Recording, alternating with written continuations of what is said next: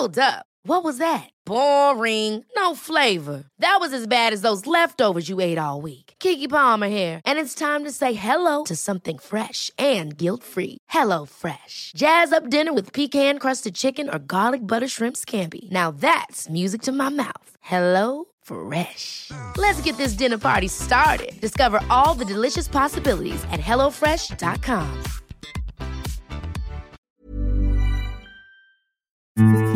Hello and welcome to Midpoint. My guest today is a phenomenal singer, a force of nature, a mother, a wife, a favourite daughter of Glasgow, and she is loving the freedom that midlife gives her. It's Sharleen Spiteri, lead singer, of course, of the band Texas, the multi-million album-selling artist who's been at the top of her game since the mid-90s. In 2000, I was on Stars in Their Eyes, I should just come clean with this, as Sharleen Spiteri singing Say What You Want. I was awful, but she sent me roses, so she is one of the coolest women I know, even though I tried to imitate her badly. I think you are really going to like her.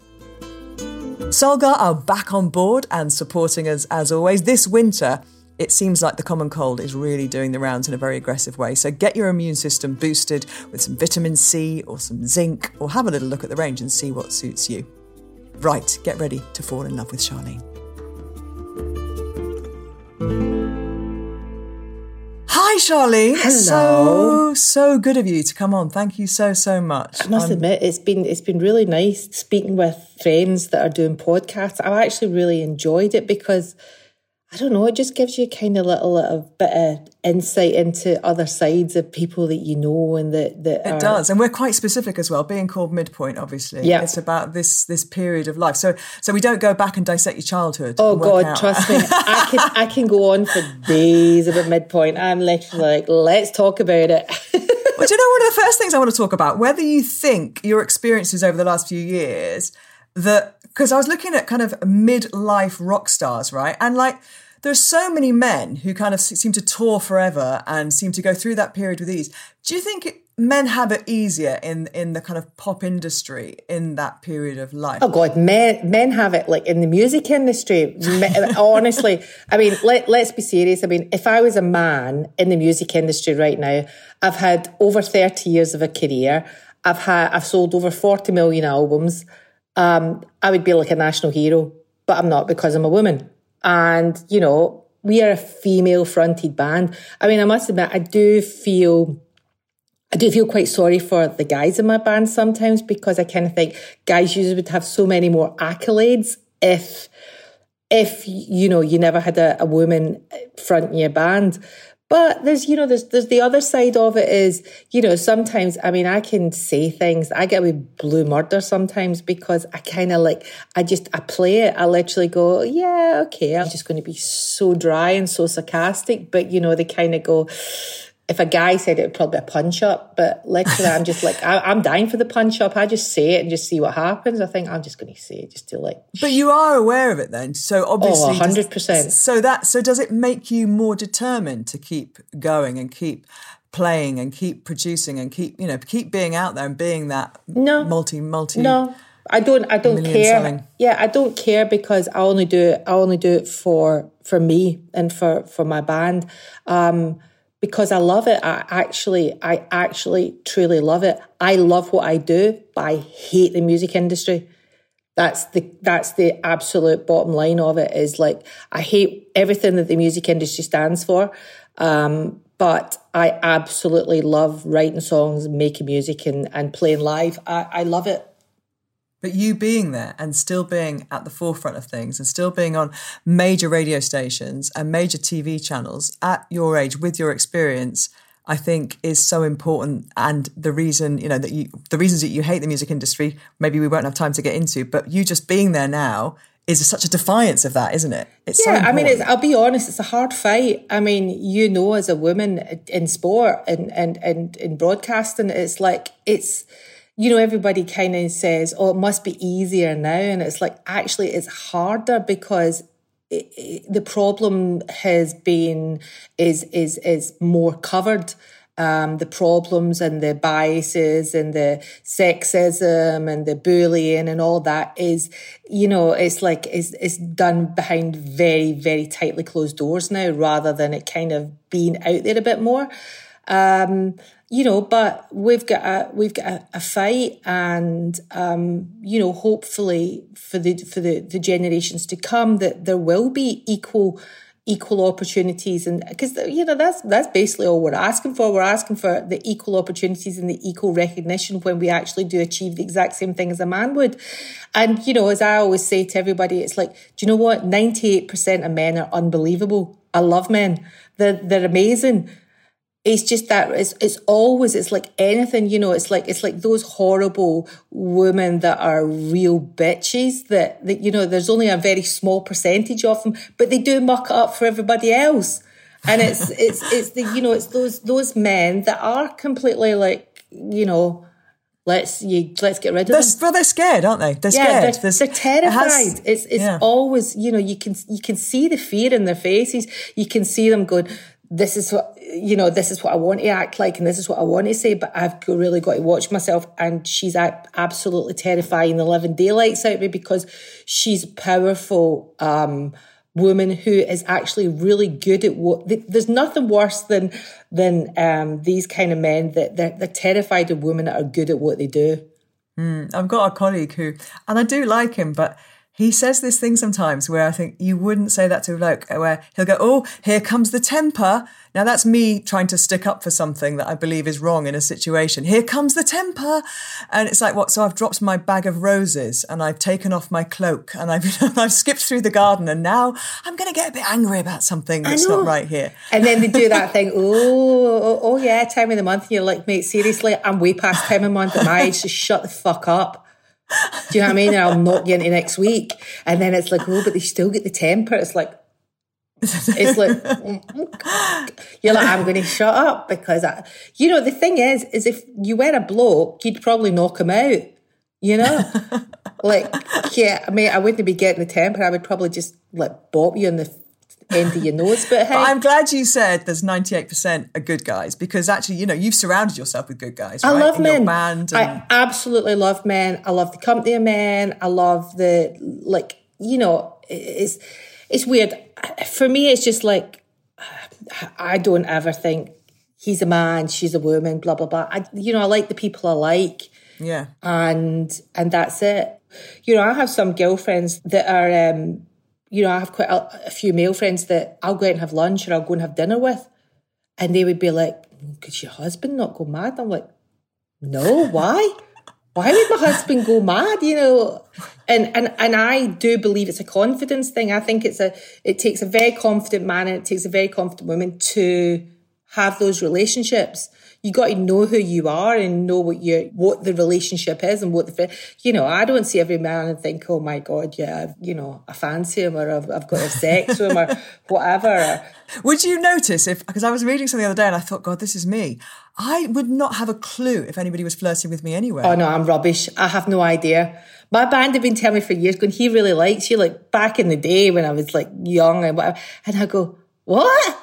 Yeah, I really would be like, and it's funny because I can see it in my daughter now. My daughter's like, when, where, what? And I'm like, oh God, he likes you. And she's like, no, he's just my friend. Don't you being stupid? I was really, because I was just so geeky. I was so geeky when I was young. I was literally like, like. Or do you think it's because I think we're quite similar in the sense we've both got a lot of male friends. We go out with them with no intention of anything other than lunch. So do you think that kind of because we've got to that stage of comfortableness, we just wouldn't notice if somebody was? Or does it have to be so? I mean, because I wouldn't, maybe people are scared of us. I don't know. Oh, no, I mean, I definitely know that when I split up with Misty's dad. Did it all change then? Suddenly they came out the woodwork? No, I couldn't get arrested. Honest to God, I was literally going to my pals, I'm an international pop star. Why can't I get a boyfriend? Literally couldn't get arrested. And some of the guys that I know would go out, I would think, she's a nightmare. She's an absolute nightmare. And somebody, a male friend of mine, told me what the problem was. And it was like, you don't need them. And I was like, right. What do you mean? And he said, you don't need them. There's nothing that you need. And I'm like, yeah, but, I like them. I like them. Is that not a better thing than need them? To like or to love someone, is that not better than to need someone? And they're like, not really. No. And I was like, oh my God, I was so shocked. I was really shocked. So when Bryn came along, or you met, yeah, he's younger than you, isn't he? He's 10 years younger than me. Yeah. So do you think that was a factor then at that point, that he could, maybe, I don't know, maybe it's a generational thing, maybe just that 10 years. Yeah. Well, the thing was, he didn't know I was younger than him, and I didn't know, I didn't know he was younger than me, and he didn't know I was older than him. We kind of thought we were round, maybe we thought it'd be a few years in it, but we thought we were round about the same age. But I remember, he'd walked me home from this party that I had invited him to, and we're walking home, and he was talking about something, and I said, and he went, oh yeah, no, because that was when I was born in 1977. I'm not kidding, I nearly choked. I literally went, I was like, I went, what year were you born? He went, 1977. I went, okay. And he went, why, what? And I was like, 1967. I literally was like, and he went, whoa, I didn't know you were, and I was that like, old. I was like, you didn't know I was that old. I'm that old. Yeah, I mean, it was kind of a weird thing. Like, we didn't know what age each other were, but it was almost like we balanced each other out.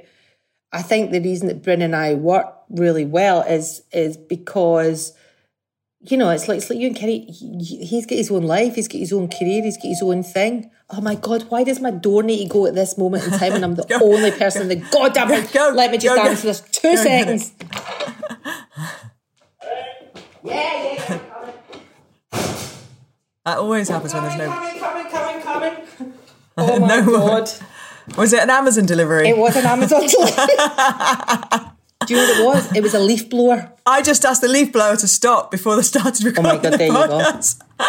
You go. So he's 10 years younger, and you're now kind of over 50. Yeah, I'm 54, just turning 54. Going through a lot of changes physically and emotionally that one does in that time. Has he been a good ally for you? Yeah, I mean, he's been good, but, you know, it's like talking, you know, like Mr. Miyagi talked to them. Like, they just, you know, I was with my band, and it was funny because our engineer, one of our songwriting partners, is a woman.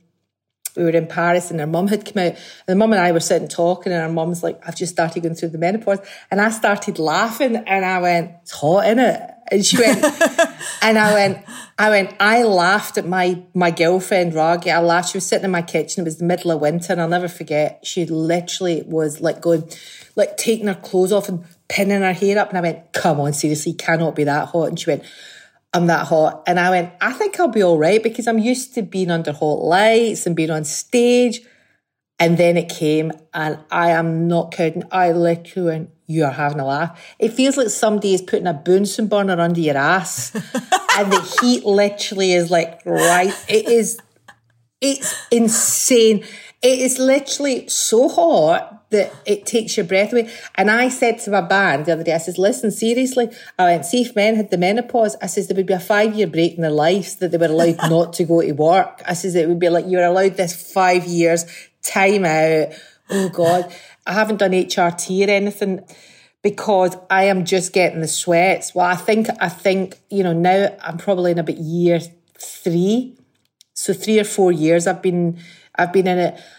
I've been so lucky. My sister, on the other hand, has been really, really unlucky. She had the worst time because she had hysterectomy really early on when she was 40.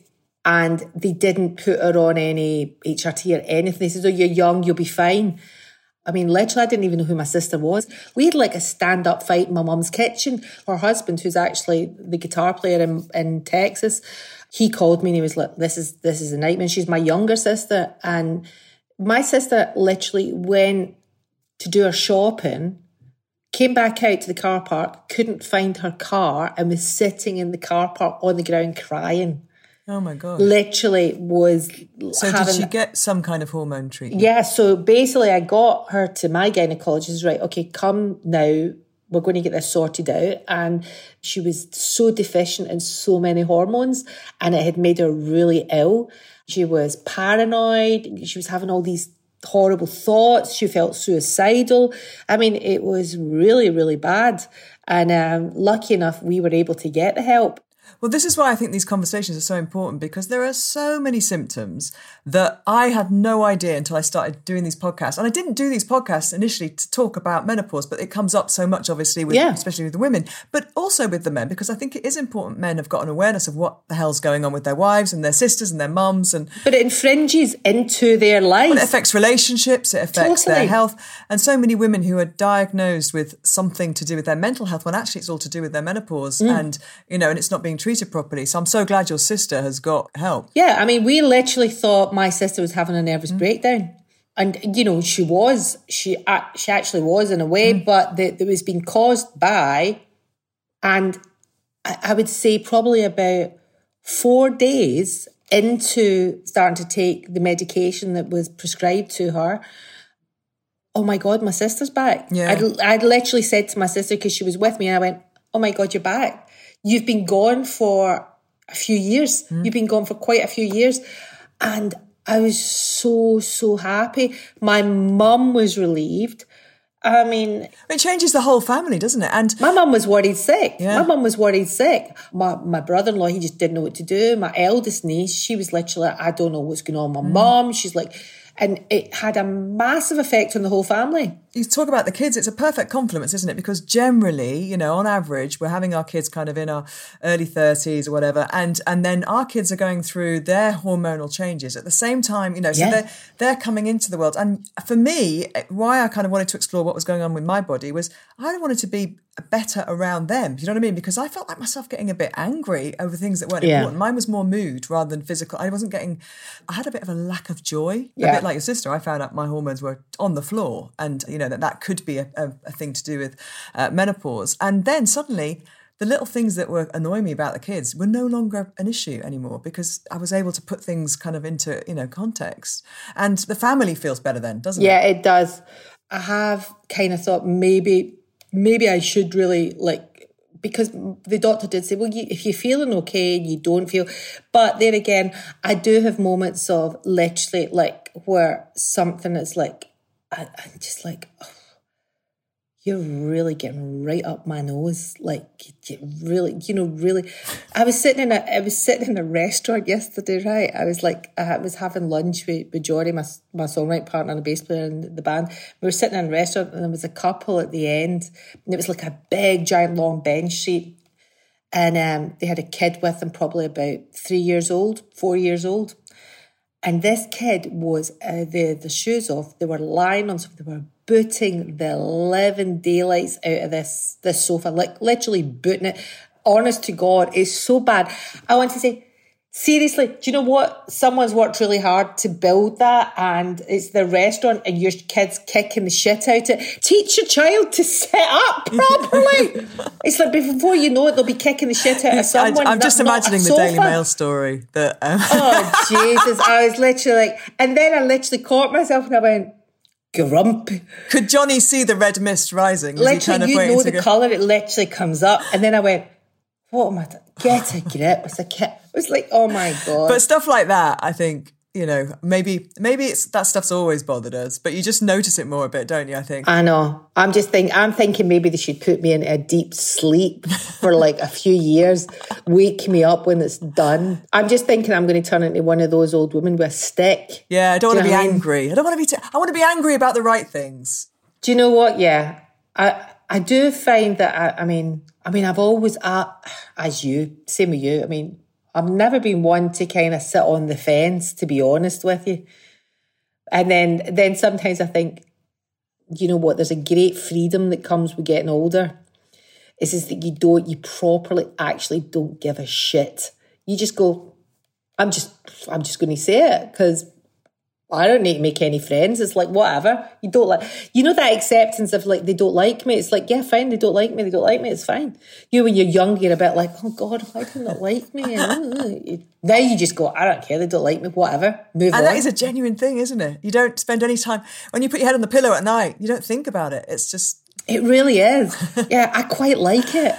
Talk to me about image, because you've always had such a kind of cool anti-industry, almost like an androgynous kind of, but it is when I look back to the 90s, and do you know what I did in preparation for speaking to you? I didn't do massive, I don't like to do huge amount of kind of research in the sense of like, knowing everything about your whole life. But the one thing I was interested to see was the kind of artists, when you were topping the charts in the 90s, the start of your career, who else was around and are they still around now? And I was looking at the images of people. Well, the Spice Girls in 97 had 3 kind of, big hits that year. They were massive. Huge, they were gigantic. But their image was very kind of specific and manufactured, obviously. And your image, to me, just did not look manufactured at all. It looked totally organic. Wasn't.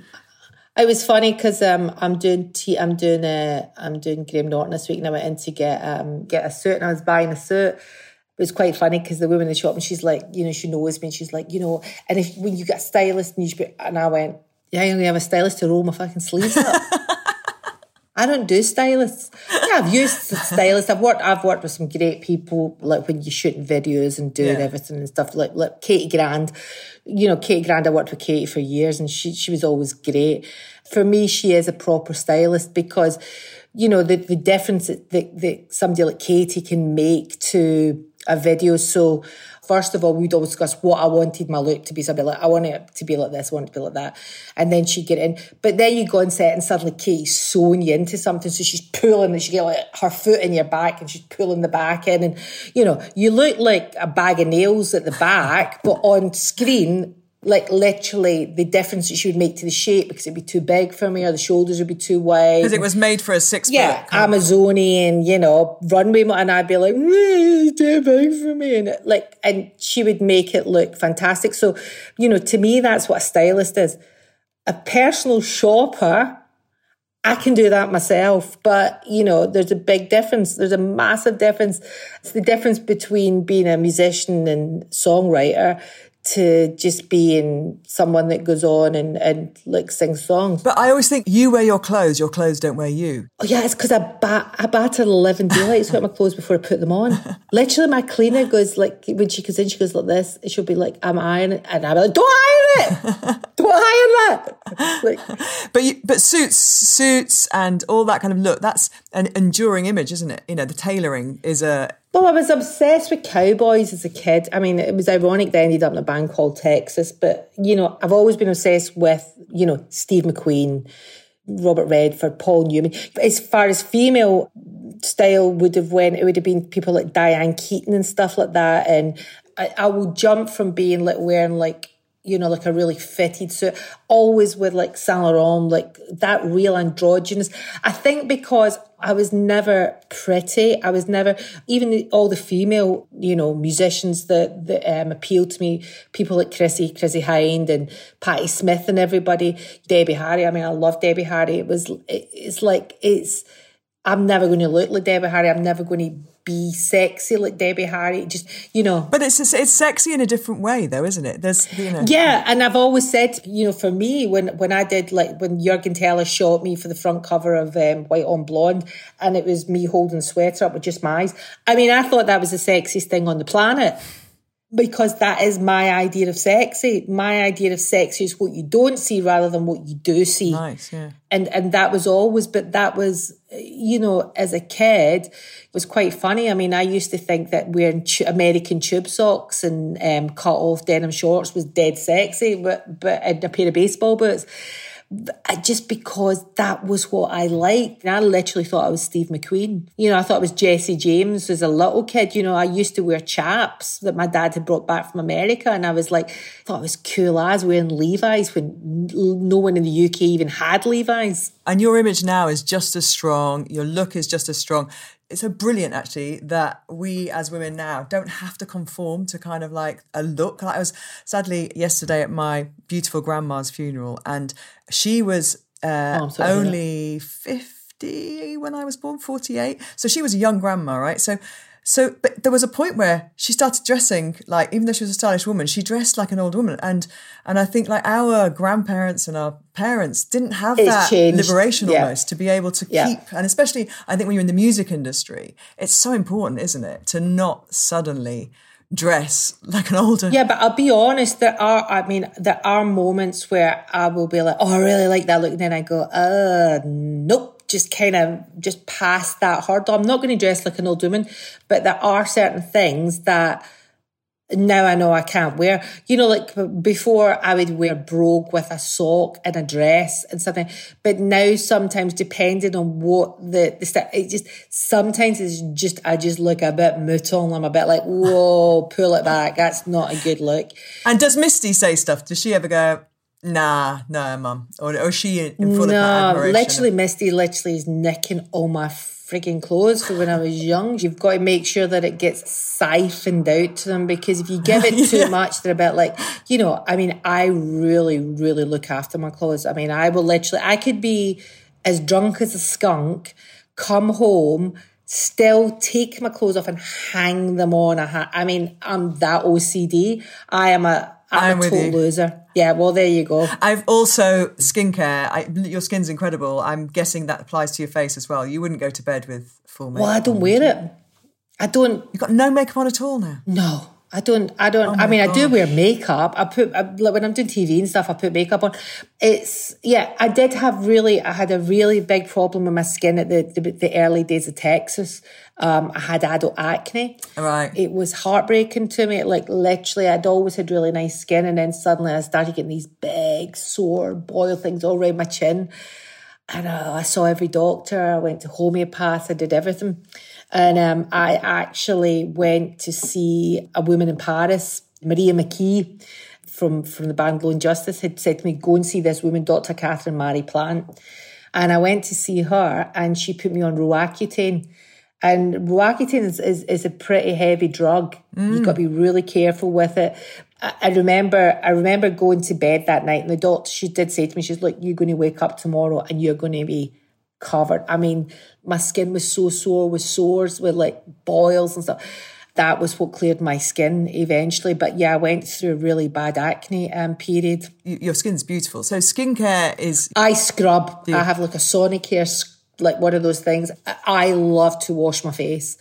And literally I use exfoliator, and I love that feeling of washed face, and that's what it is, and I scrub. And your hair is obviously synonymous. I mean, you've always had that strong, dark, short hair, and that is obviously something that, I can't see you with long hair. I can't see you with I'm not a long-haired person. When I was growing up as a kid, my dad was proper old school. He was like, you can't cut your hair above your shoulder.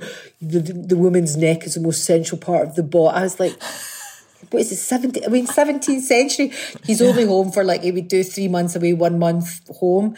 And literally we would put up with him for that 1 month, and we'd just be like, yes, dad, talk absolute junk. Do you know what I mean? My mum was so feisty, right? And it's really funny. But my mum used to put up with my dad's bullshit. And, I'm really mouthy because my dad is literally in the ye olde days. And I think that's my mum definitely made us the women that we are, without a doubt. But you've got such strong hair. It's in great condition. Do you notice a difference in your hair as you've got a bit older? Has it changed? Yeah, well, I'll be honest. I'm doing for the first time in my life, I've had to I did think I'm going to let it go white. But there's not enough of it.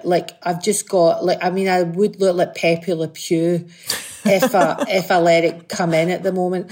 And literally, I was a hairdresser for years, but I'm like, I could be somewhere else doing something else, sitting in the hairdressers getting my hair dyed. Is this some kind of wind up? Because I've never had to do it. But do you think going back to the kind of music industry and the image, I can't think of too many female grey-haired singers who are in the charts. The only person I can think of is Emmylou Harris, who looks cracking with her hair white.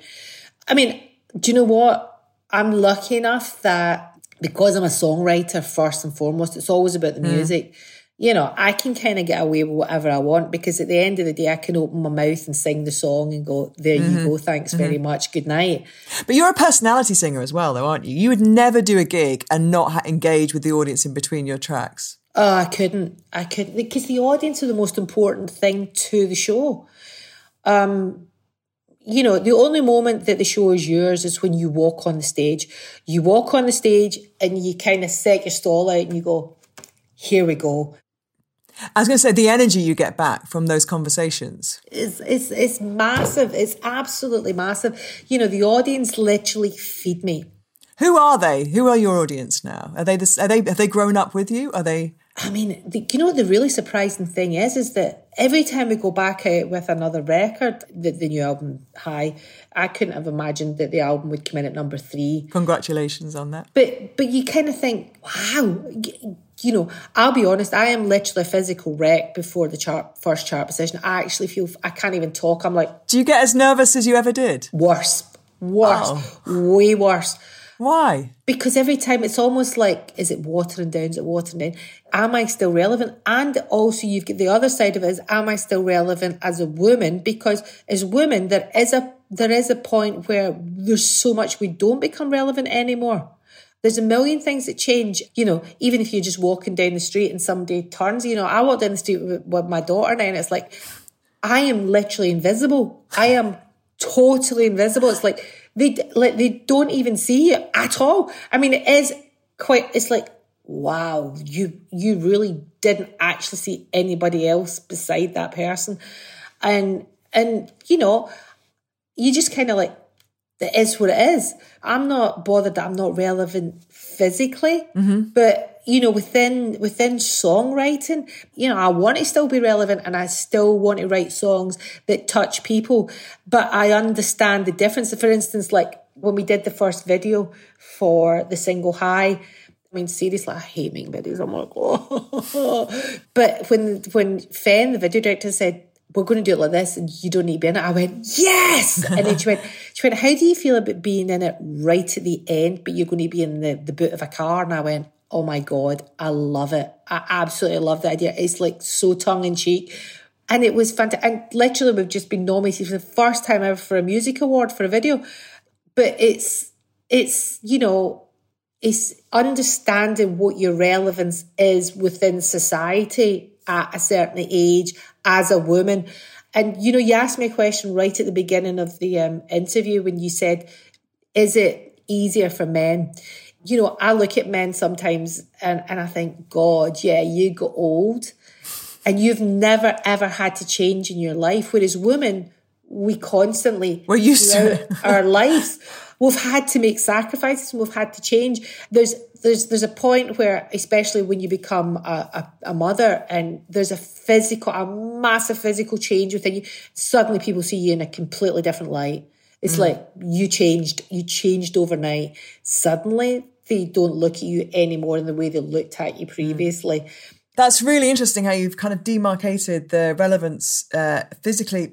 Clearly, it's, you know, that's somebody else's issue and problem if they don't kind of want to see a woman of a certain age on stage. But the music and connecting with your audience is still at the central core of everything you do. Absolutely. It really, really is. And so for me, like, it's like I will adapt to my physicality and the perception from the outside. And I'll adapt how I work with that.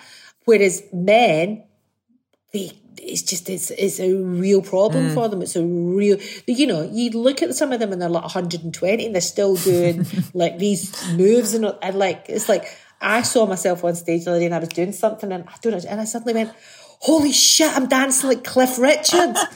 What was that? What about you mentioned physical? What about how you look after yourself physically? Because being on stage is tiring, right? So yeah. Do you think is exercise important? I've never done exercise in my life. That is so bad. You've got a dog, right? I've got a dog. Oh yeah. Do you know what? I'm not a couch potato. You know, like I'm always gardening. I'm outside. Do you think that your attitude to exercise is set now? Or can you see yourself kind of like thinking, oh, I'm getting a bit old, I've got to look after... Because you've got things like the back. Listen, I blew 3 discs in my neck and I have to be really careful and I have to really watch my posture. But, you know, I've done Pilates, yoga, anything like that. But I'm not a gym bunny at all. I mean, my daughter was like, do you want to go to Bikram yoga? And I went... You can get lost. Well, you think I need to be hotter than I am already? Literally, I am so hot. Trust me, honestly, if you saw me running up and down stages, I still run around on the stage. I still jump up and down. You're physical. I'm physical. You know, that was the thing is like when they said to me when I was in hospital with my back, they said, do you jump a lot? And I went, no. And Bryn literally went, yeah, she jumps up and down all the time. I think I should rename myself Tigger. So energy is fantastic. You seem to have, endless amounts of energy, a lot of enthusiasm for things, all that stuff, which is often kind of ebbs away midlife. That's not gone anywhere, has it? No, that's still like the energy's still there. The get up and go is still there. The only thing that's changed is when you physically hurt yourself as you get older, suddenly the shock of, why is that not better? Mm-hmm. Why? Like, it just takes longer. Everything takes longer. It just takes so long, but it's literally like, I don't have the patience for it. I'm literally like, just strap me up. Yeah, you feel those aches and pains, don't you? But yeah, you really do. It's a joy to be getting older, isn't it? I always think that as well. I'll be honest, I love it. I'm really proud to say I'm going to be 54 in November. I'm quite chuffed with that. I look and I think, I look at things, I kind of do all the, that would be nice, that would be nice. You know what? You also said about there's not a pressure on women to look a certain way. But I'll be honest, if I see one more woman with the same face, why is nobody talking about this? Why is nobody saying this? It's like, is it just me that's looking at a whole bunch of celebrity women and going, you look the exact same as her, and you look the exact same as her, and you look the exact same as her. What did you do? But it's getting younger and younger. That's the thing that worries me. It's like women in their 20s. But I don't think they do look younger. No, but they're starting to look the same younger almost. It's almost like... Yeah, do you know what? I'll tell you, when they bring out the time machine, I'll be first in line. I'll literally be like, put me in it. Fantastic. Like, make me all nice and tight. It is this bit here, isn't it? I do that. It's the jowls. The jowls. You do that exercise where you're supposed to like lift your chin. Well, because I sing all the time. You're doing that anyway. The neck is not bad. Yeah, the neck's good. The neck literally goes, doesn't it? Should I start singing then? Is that what I've got to do? Yeah. Either that or do a bit of deep throat. I don't know which one.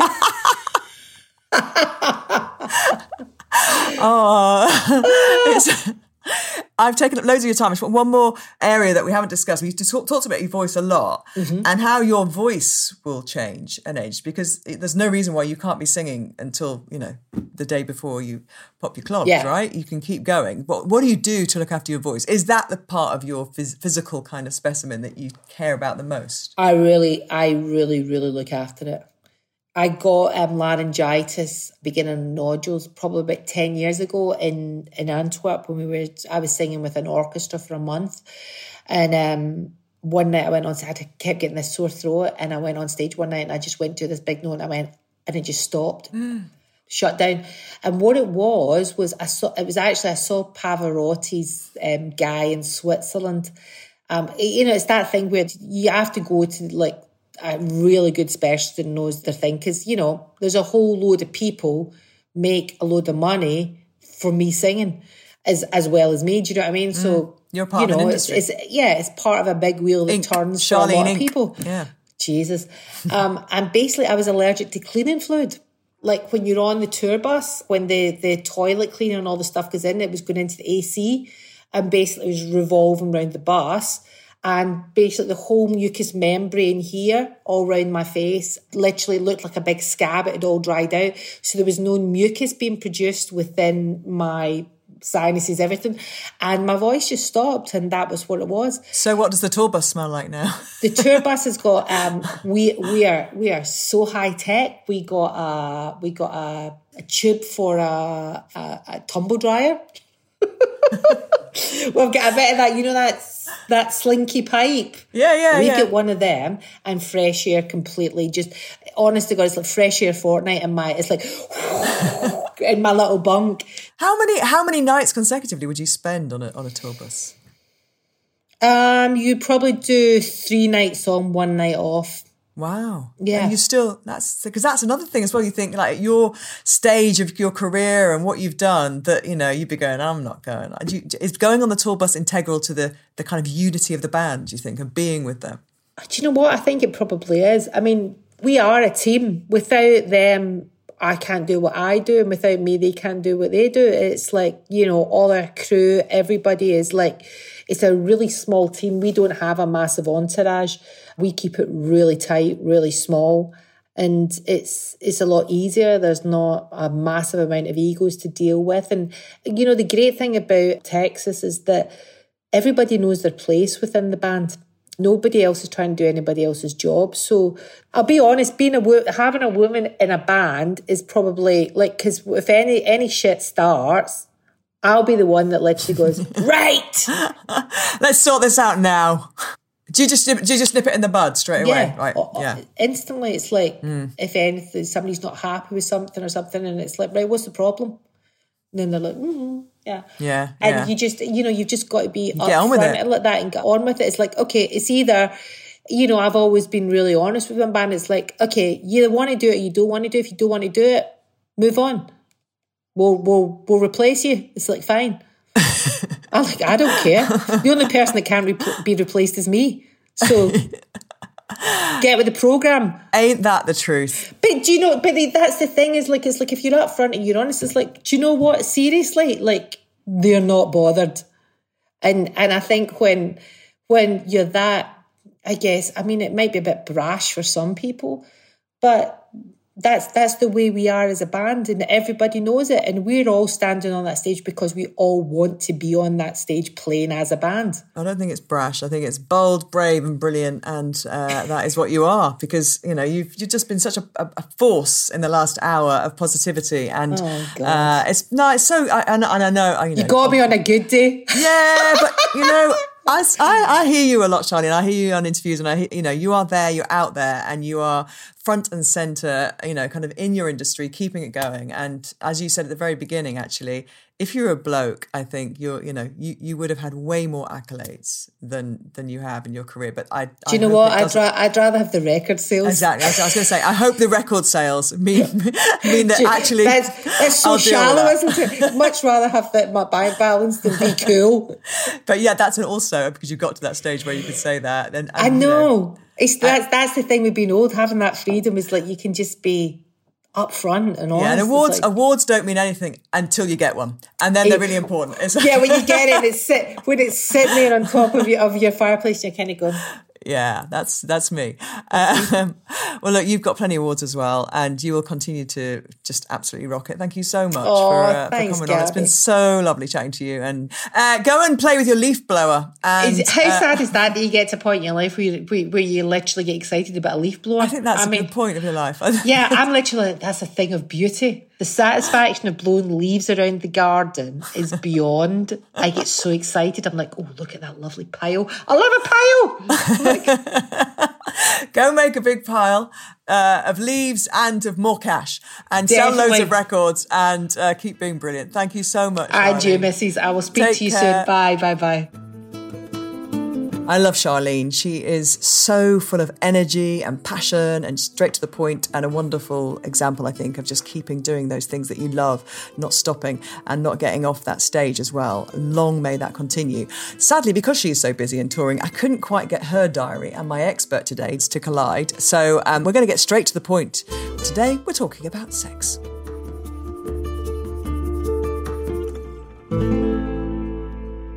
Well, I'm delighted to say my expert today is the wonderful Dr. Shazadi Harper from the Harper Clinic, who we've heard on Midpoint before, but I just think you can never hear from Dr. Shazadi Harper too many times. So thank you for your time today. And I'm going to be really specific with you about what I want to talk about, which is libido, because people don't like talking about that anyway, do they? I mean, it's sex. We're British, you know, and so explain what happens with hormones with regard to libido in midlife. Yeah, I mean, you're absolutely right. We don't want to talk about it, or we don't like talking about it. And I think when we're in our younger selves, we can't imagine people in midlife even having sex. So I think, yes, I think it's important to sort of cross that bridge and talk about it, because hormones are changing, and we talk about, for female hormones, estrogen and progesterone, but there's also testosterone at play here. And so in perimenopause, as our hormones start to sort of go on that downward slant, so many things happen to us. And, you know, the loss in libido is multifactorial. I think that's the other thing to remember, because it's not just hormones, but yes, your estrogen levels are declining, your progesterone levels are declining, your testosterone levels are half of what they were in your 20s. You're feeling tired, maybe anxious, insomnia, not sleeping so well, flatness of mood. But then there's also those physical changes that come with hormonal change, like weight gain, particularly around the middle, thinning hair, dry skin, wrinkles. So from a woman's sort of psychological viewpoint, she's losing her confidence, her self-esteem. So, no wonder she doesn't want to get jiggy. She's not thinking about sex because she's tired. Often we don't talk about testosterone in the same way as we do for men, but it is really important for energy for us and for libido. And because those levels are declining, our sort of desire, and it's not just the fact that you don't want to have sex with your partner, you just don't want to have sex with anybody.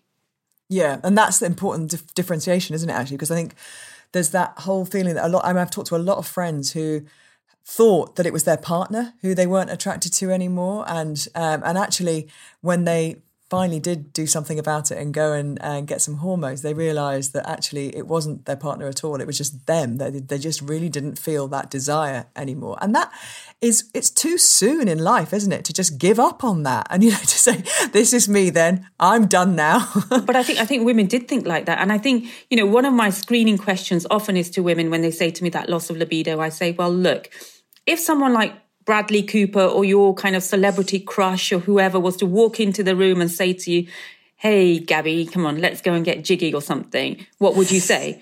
And most of them say, no, I'd rather have a cup of tea and a slice of cake with him. And then it's not just your partner. It is just the fact that your hormones, your body, all of those things are changing in you. And yes, it is way too early. I mean, so many women are starting or embarking on new relationships or, we are at a very vibrant changing point in our life where I think, nowadays we are living quite a different life to previous generations. Yeah, and you have patients who come to your clinic, all ages, don't you? I mean, you were telling me once about, I know patient confidentiality, but a woman in her 80s who wanted to keep her sex life as busy as possible, let's say. Yeah, and one of the other big symptoms around this time is vaginal dryness, changes around your vagina. But it's not just vaginal dryness. You can get clitoral atrophy, sort of vulval dryness. And that's just uncomfortable anyway, whether you're having sex or not. You don't want that happening, do you? So yeah, 100%. It's uncomfortable. So you're, exercising, you can feel it, feel that horrible friction, that discomfort.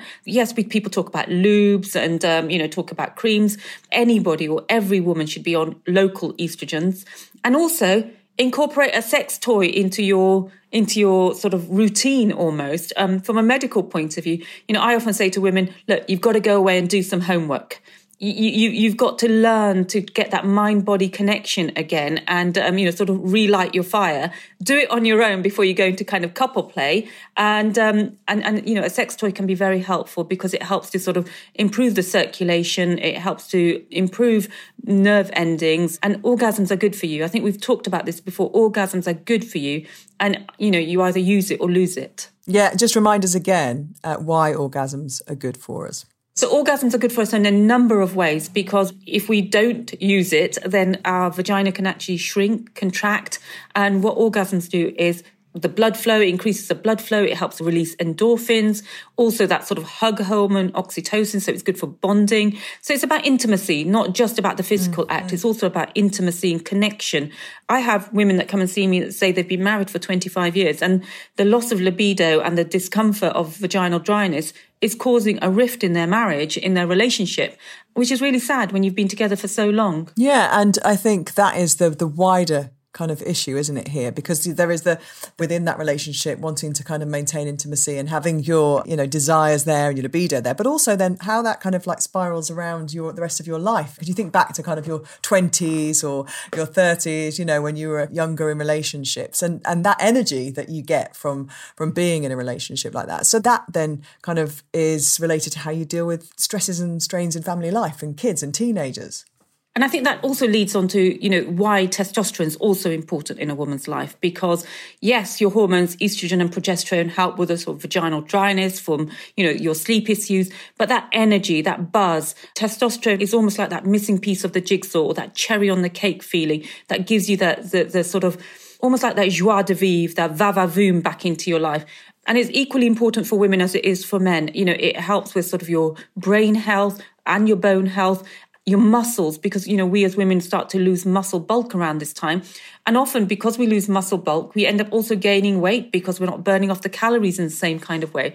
So I do believe that testosterone is an important game player for most women. Maybe not for every woman, but for most women, for so many points, not just their sex and libido, but for energy and general health. And is there anything that has been proven in terms of, or any negative kind of downside to having a little bit of a boost of testosterone? As long as it's being monitored, as in, you've had a blood test at the beginning to make sure that you're okay, and somewhere down the line, as long as you're being prescribed the right dose, there shouldn't be a downside. I mean, often women worry about sort of moustaches, hairy chins, a deep voice. That shouldn't happen. No. Obviously, if you have too much of it, then there can be those kind of side effects. You can get things like clitoromegaly. But, these are rare side effects if you're overusing it. But, in the safe hands, in the right dose, there shouldn't be any side effects, no. I noticed a difference within a couple of weeks in terms of how I was feeling. Personally, I would agree with you. If I miss a day or two, I feel the difference. I don't feel as sharp. I don't feel energized. But, on the whole, I usually do say to women, look, give it about sort of 6 to 18 weeks, for it to kick in, because I think partly because you're almost like you're getting your mind to follow your body, aren't you? I think if the quicker you can get your mind and body aligned, then the quicker you'll notice a difference, actually. Yeah, and I think that's it. It's about mindset. It's getting that mindset right. And so, yes, it does. Maybe some of it might be the placebo effect initially, but overall, yes, it does take, about 6 to 8 weeks, I would say. And the more you do, right? Yeah. It's a bit like...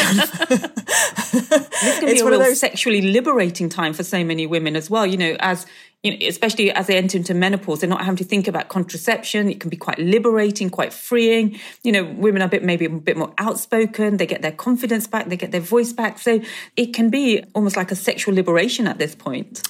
Lovely, lovely stuff. Thank you so much to Dr. Shazadi Harper, who is one of a handful of high-profile doctors who are really pushing hard for the HRT conversation to have more positives than negatives. She is a super woman. I absolutely love Sharleen's approach to life. It seems to have been solidified in midlife as well. She knows what she wants. She is not going to beat about the bush. There's an urgency with her, even now, which I love hearing. And she's performing. She's out there on stage, so catch her if you can, because her voice is just as soulful as ever and the songs as beautiful. If you'd like to continue the conversation, or you've got any ideas for topics for us to discuss, please join the Midpointers Facebook group by searching The Midpointers on Facebook. I'm delighted to say that Solgar are back on board again for another series of The Midpoint, and they've been hard at work launching a series of new gold standard products, including their new Ultimate Calm and Ultimate Calm Daily, Koji Zinc and Koji Iron, and of course their Meno Prime, which I've mentioned before. And you get 30% off now. Use the discount code GabbyLogan, all uppercase, to get 30% off their products. Solgar.co.uk. You can have a look at some of their new products there. And thank you, of course, as well to Lauren Armstrong-Carter from Rethink Audio for producing, and to you for listening. I'll see you soon.